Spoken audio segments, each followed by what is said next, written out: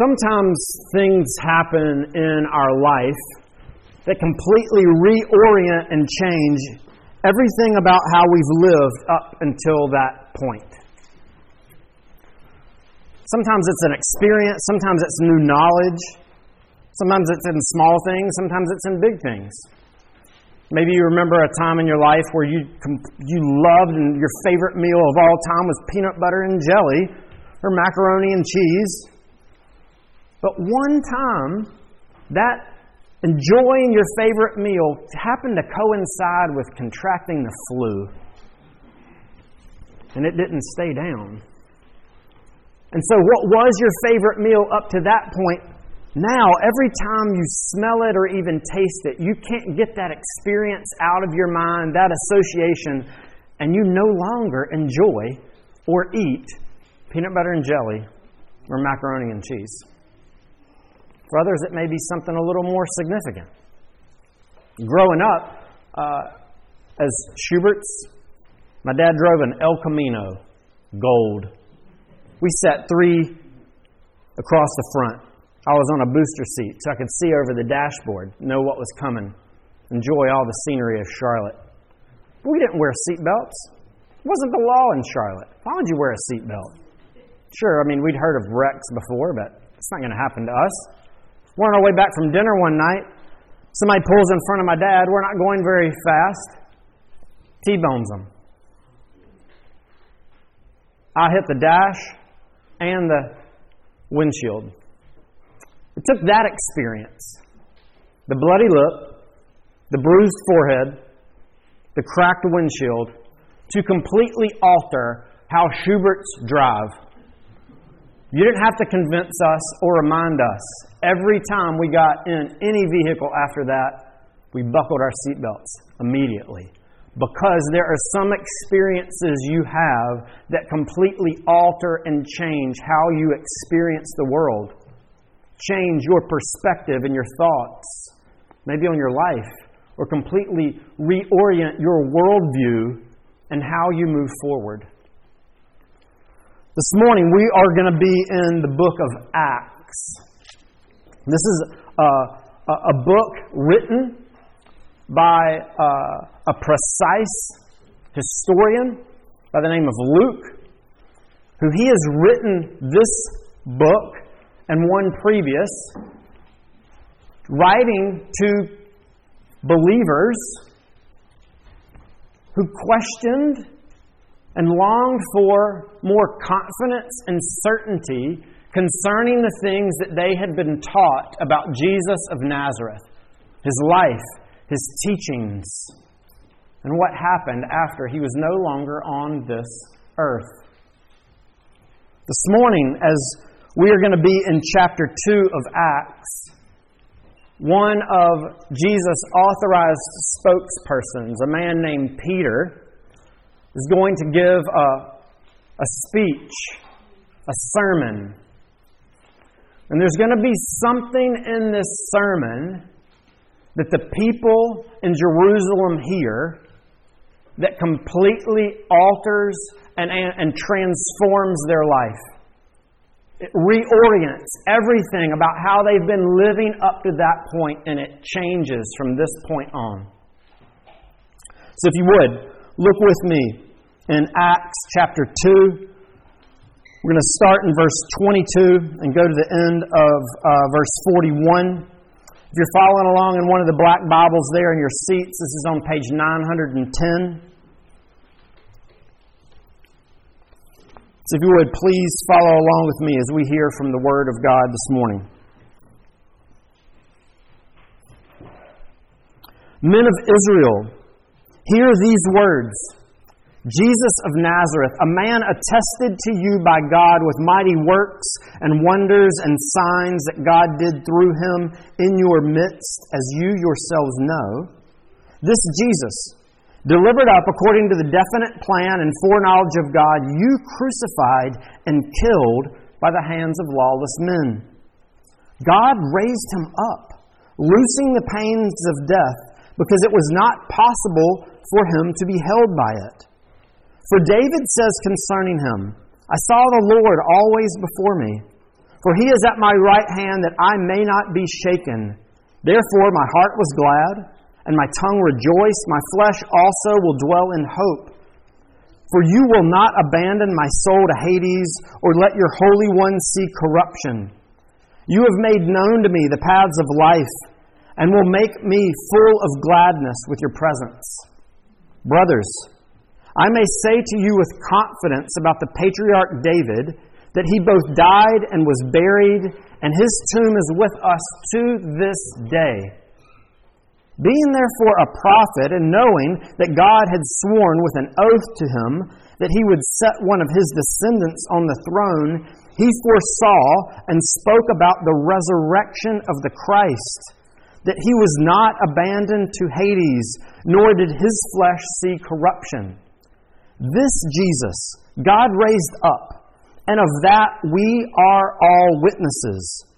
Being therefore exalted to the right hand of God, and having received from the Father the promise of the Holy Spirit, He has poured out this that you yourselves are seeing and hearing. For David did not ascend into the heavens, but he himself says, The Lord said to my Lord, Sit at my right hand until I make your enemies your footstool.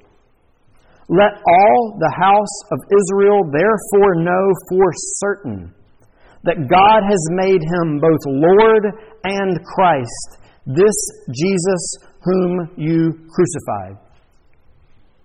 Now when they heard this, they were cut to the heart, and said to Peter and the rest of the apostles, Brothers, what shall we do?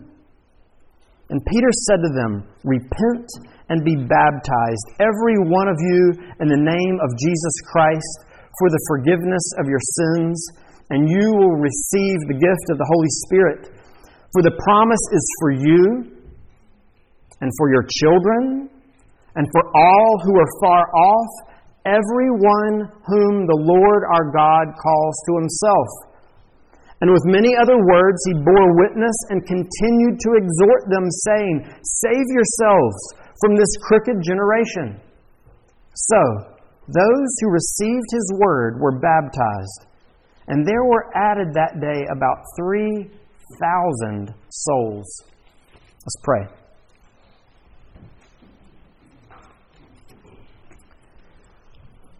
God, we thank You that You have not left us to wander around, blind and in the dark, trying to figure out who we are, how this world came in existence, who You are, and what You've done, and how we can ever be made right with You.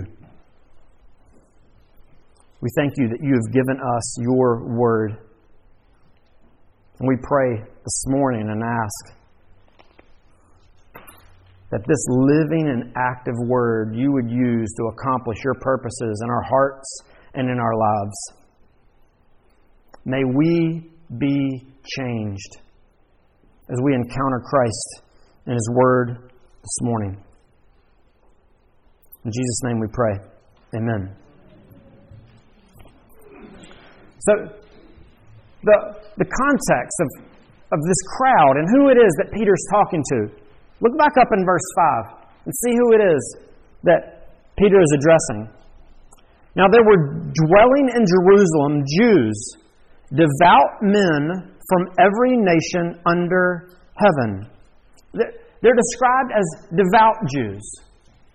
Those who have been seeking to live faithfully according to the way that the religious leaders, the chief priests, the scribes, the Pharisees, have been seeking and teaching them up to this point. They're here celebrating a festival, Pentecost, one of the high feasts of the Jews. They've come to worship and celebrate and thank God for His provision in the harvest. And here, though, these devout Jews who have been seeking to faithfully follow their God, by the end of the chapter that we read, listen to what happens. So those who received His word were baptized, and were added that day about 3,000 souls. These Jews go and change the orientation of their life.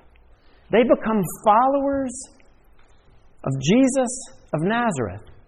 Jesus of Nazareth, who 40 days or so before this had been rejected by the chief priests and the scribes, who had been declared by the religious leaders of their day to be a heretic, to be a blasphemer, to deserve death because of how he had dishonored his God and broken the commandments of their Lord. Yet these devout Jews go and completely transform and change their lives and give their allegiance, their submission, their hope, and their trust, and they become followers of this one who was crucified and declared to be a blasphemer. How would devout men and women completely change and reorient their entire life, their entire worldview? What is it that they encountered? What knowledge, what experience did they have here in Peter's sermon? Let's look and see what would change them in such a way. Notice first what Peter says, beginning in verse 22. Men of Israel, hear these words. Jesus of Nazareth, a man attested to you by God with mighty works and wonders and signs that God did through him in your midst, as you yourselves know. So it seems that before Peter gives this speech, they know something about Jesus. He's a marvelous, a miraculous teacher. One who's done great things. Notice, they know about it. It happened in their midst. Peter is clear about that. These things happened in your midst, and you know about it. They are well aware of Jesus, the teacher, the miracle worker. But that, in and of itself, recognizing and affirming that Jesus was some great teacher that had gathered a following, or that might have had good instruction or things to impart to their lives, did not move these devout Jews to follow him. Jesus, being a good teacher, a marvelous wonder worker, in and of itself was not enough for them to completely orient and change their lives. Continues to go on. This Jesus, delivered up according to the definite plan and foreknowledge of God, you crucified and killed by the hands of lawless men. Peter, in fact, emphasizes that multiple times. Again, down in verse 36. Let all the house of Israel therefore know for certain that God has made him both Lord and Christ, this Jesus whom you crucified. It seems that many of these men and women who were here were around when Jesus was on the cross. Sent there by the chief priests and the scribes and the elders, crucified by the Romans. It's highly likely that many of these were the ones who said, "We have no king but Caesar. This man is not our king. Crucify him." These devout Jews who had already said, "There is no way we will follow this man as our king. Crucify him." Now, their lives are completely reoriented after this, that they would give themselves to follow this Jesus of Nazareth. But again, notice, their knowledge of Jesus' death was not enough in and of itself to convince them to completely reorient and change everything about their lives. You see, they knew of teachers who had come and gone. They knew of those who proclaimed and professed to be the Messiah, the Christ, who had come and gone and who had died. But that, in and of itself, was not enough. You see, Jesus, who is merely just a good teacher, Jesus, who, as a man who died on the cross, it's not enough. It's not special. Many teachers, many proclaimers to be deliverers came and went. But the Jews did not change their entire lives to be oriented around these dead teachers and dead messiahs. In fact, later, the Apostle Paul, another of Jesus' authorized spokespersons, would also say that if Jesus was one who taught well and remained dead, we are to be pitied if we follow him. Maybe you're here this morning. You would describe yourself as a follower of Jesus. You would acknowledge that he's a great teacher. You might even acknowledge that he died a death, maybe as a model of sacrificial living and giving. But if that's as far as your acknowledgement and your understanding of who Jesus goes, that he's just a good teacher, a revolutionary, then that's not enough. That should not be enough for you to call yourself a follower of him. Why would you? The original context of those who were there when he taught and when he died, for them, that was not enough. It was not sufficient. You cannot call yourself, and you should not call yourself, a follower of Christ if he was just merely a good teacher and if he just died. But notice, there's more to what Peter says. The life, the teachings, the miracles of Jesus in and of themselves are not enough. Notice what it is that makes the difference. Back up in verse 24. After Peter has announced that this Jesus was the one whom they crucified and killed, in verse 24 he says this: God raised him up, loosing the pangs of death, because it was not possible for him to be held by it. Peter is proclaiming that this great and marvelous teacher, this wonder worker, this one who was crucified, he did not stay dead. He rose from the dead. This sets him apart. There's something distinct, something unique about this Jesus. It wasn't possible for him to remain dead. He came back from the dead. Oh, how do we know? How do we know that Jesus came back to life? Well, notice, Peter points them. Here, he directs them to one of the Psalms that David wrote. And in it, David's writing about one who would die but not face and remain in death forever. Not just that, but who would not see corruption. He's not talking just about some general resurrection at the end of time, but of one who would be in the grave but whose body would not rot, who would not see any decay. Notice what Peter says in verse 29.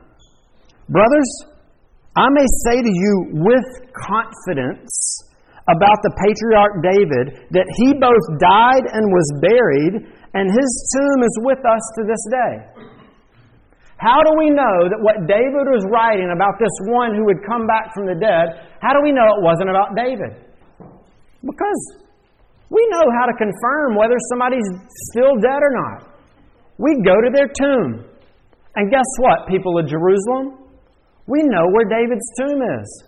He's been dead for quite a long time, but we know where it is. And guess what? He died. He's buried. and He's still in there. Something's different about Jesus, though. Jesus' tomb is empty. He died. He was buried. But the tomb of Jesus is open. There is no one in it. The empty tomb, is that enough? Well, in and of itself, it's not. Because people could have broken in there and stole it. They could have hidden Jesus' body. But notice, Peter goes even further.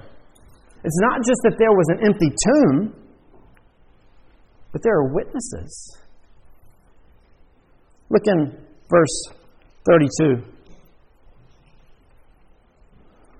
This Jesus God raised up, and of that we are all witnesses. He's talking about himself and the other apostles, the followers of Jesus who were there. They have seen the risen Christ. This resurrection that Peter's talking about is not just one of in their minds or of a spiritual resurrection. Remember, what he's talking about is a body that didn't see decay or corruption. He's talking about resurrection, historical, physical, material. The body of Jesus went into the tomb dead, and the body of Jesus came out of the tomb alive. And we have seen Him. This account of Jesus' life and His work before His ascension and after His ascension that Luke has written was written around the late 50s to late 60s AD. 30 to 40 years or so after Jesus' death.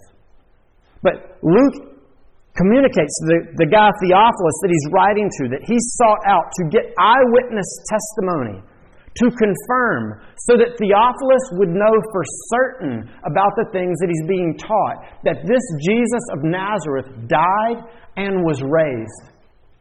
Later, Paul is going to write to, later in the Bible, but earlier from Luke's account, is writing to a group of Christians in Corinth. And he writes to them about the eyewitness accounts and testimony that Jesus rose from the dead, that the apostles saw Him, and that more than 500 people saw the risen Jesus. We were in Apex, North Carolina a couple of weeks ago. We're riding down the street, and all of a sudden this man and this woman are just kind of staring at us in our car, kind of waving like this. We stop at the stop sign and roll down the window, and they look at Lindsay, and they're like, "We could have sworn you are our daughter. You look exactly like her." But we know there's no way it could have been her because she's out of town with her kids. But when we saw you, we had to look twice because you just got to take our word for it. You are the spitting image of her. But it wasn't. How did they know that? Well, they verified. Something as insignificant of that, of thinking you saw your daughter on the street of Apex, North Carolina. Not that big a deal. But here, to think you've seen the risen Christ, you're just going to go off of, am I seeing His doppelganger on the streets of Jerusalem? Or am I going to give my life?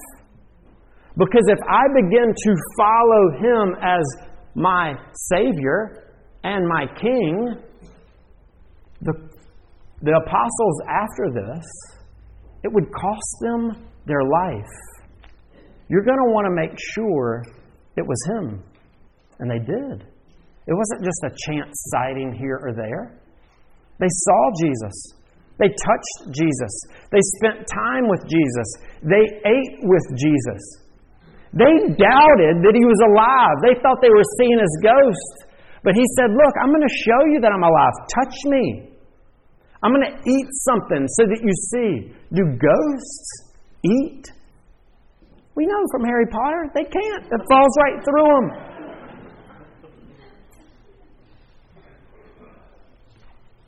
But here, these eyewitness accounts tell us that Jesus rose from the dead in space and time and history. Luke is writing us this account 30 or 40 years later. Paul writes a letter, similar time period. But do you remember where Peter is speaking? In Jerusalem. Where was Jesus crucified 40 days before this? In Jerusalem.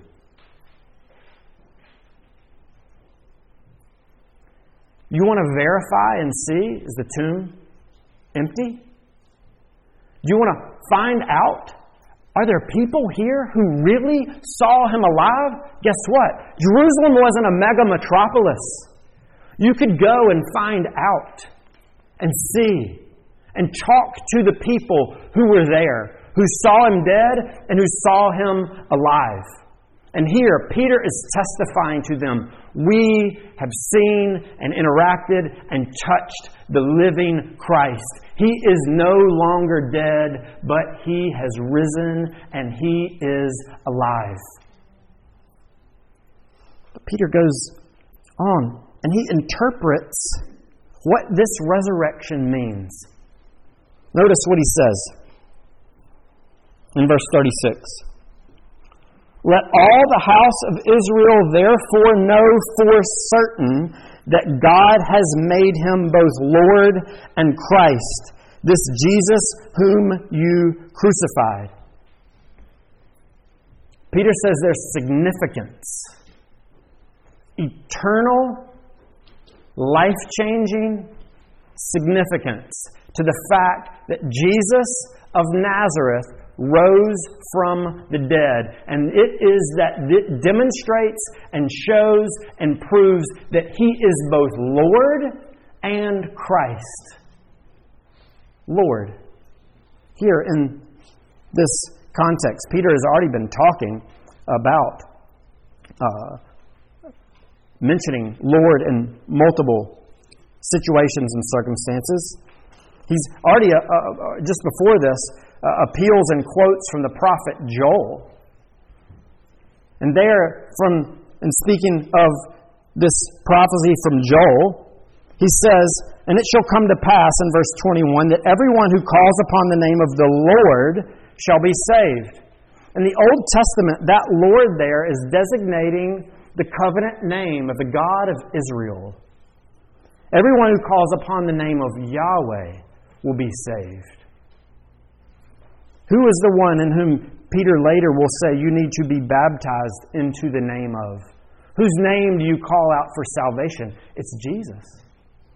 Peter is saying here, because of the resurrection of Jesus from the dead, He is being demonstrated and shown and proven to be the covenant God of Israel. In fact, that's what Jesus' teachings were. He proclaimed that He was God in the flesh. Only did the things God could do. His miracles, the forgiveness of sins.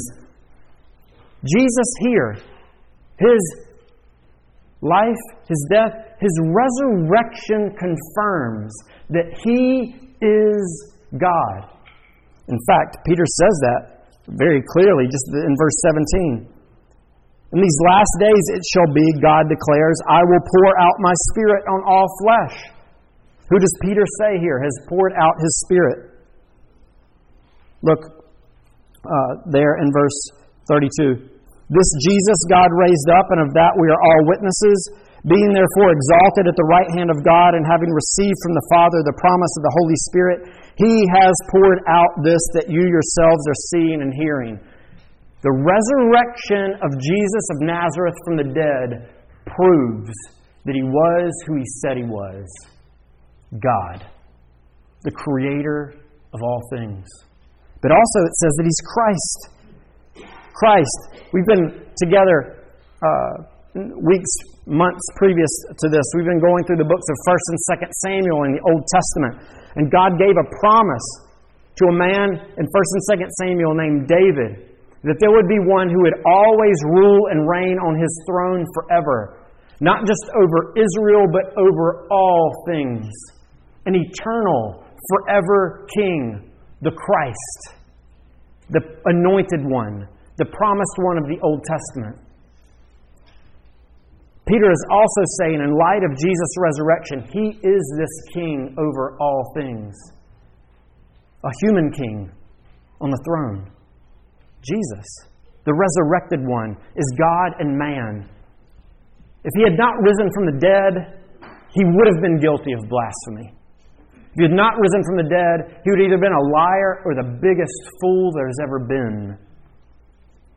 But His resurrection, Peter says, confirms that He is Lord and Christ. So what?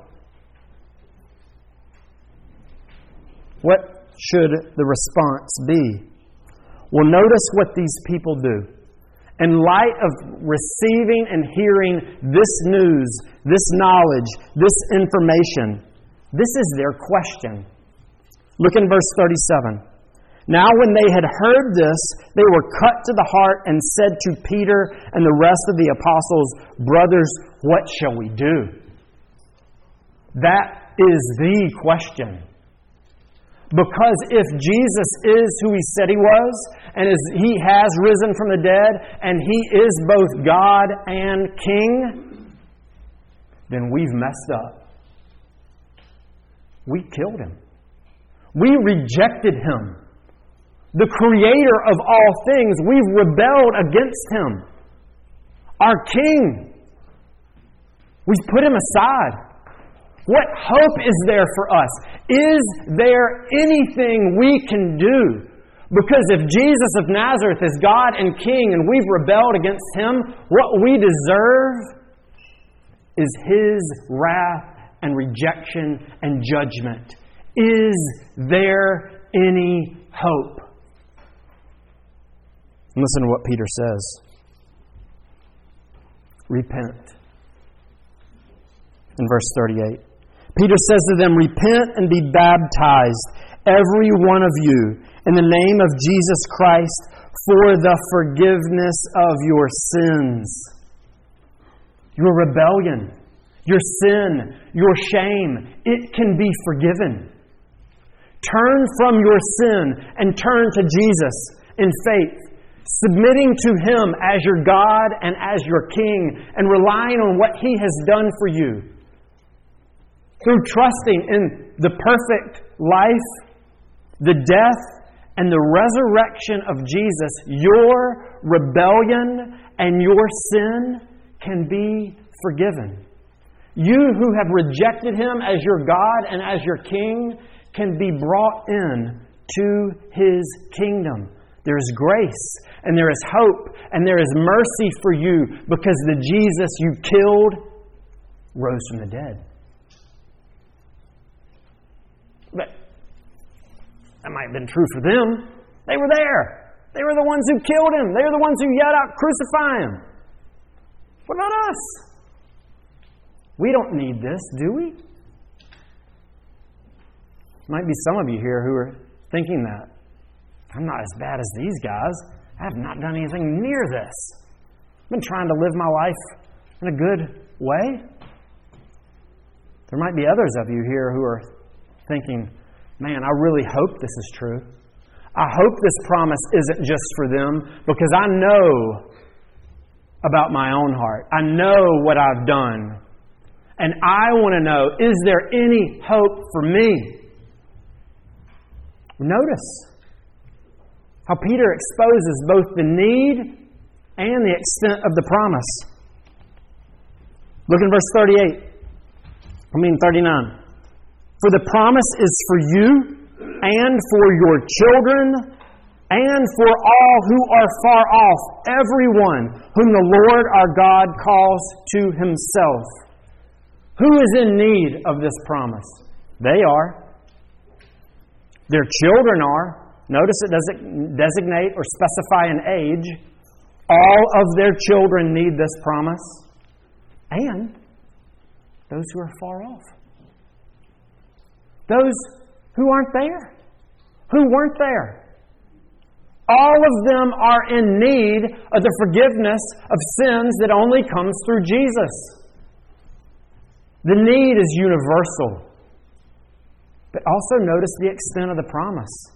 The promise is for you and your children and all those who are far off. This is the good news of the gospel. That Jesus of Nazareth, over 2,000 years ago, in space, in time, in history, God took on flesh, becoming a man. He lived perfectly in this world. He died on the cross, was put into the tomb, and on the third day, He came out. He lives. He is the resurrected one. Jesus is God and King. For those of us who are looking and hoping and resting and trusting in Jesus, who we are following Him as our God and as our King, not just as a good teacher, but as the sovereign Creator and King over all things, the promise is for you. Your sins have been forgiven.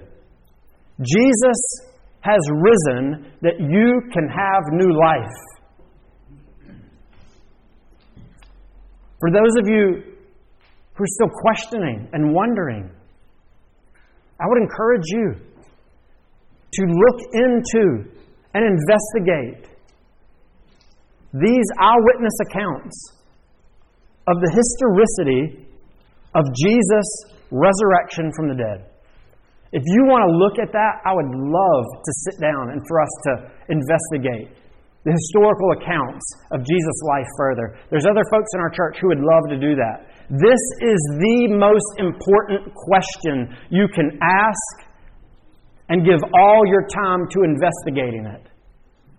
Because if Jesus of Nazareth rose from the dead, then you must grapple with this question. Have I rejected the Creator and ruler of all things? But here is offer of grace and mercy. Forgiveness is found to all of those who call out to Him in repentance and faith. This morning we celebrate the physical, bodily, material resurrection of Jesus. He rose from the dead. Therefore, all of His promises are true. May we rest and hope in Him today. Let's pray. Jesus, we thank You for the good news of the gospel. We thank You that You are not dead, but You are risen, and that You rule and You reign now on behalf of Your people. We pray this morning that You would turn our hearts to hope and rest and seek You as our Lord and as our Christ. In Your name we pray. Amen.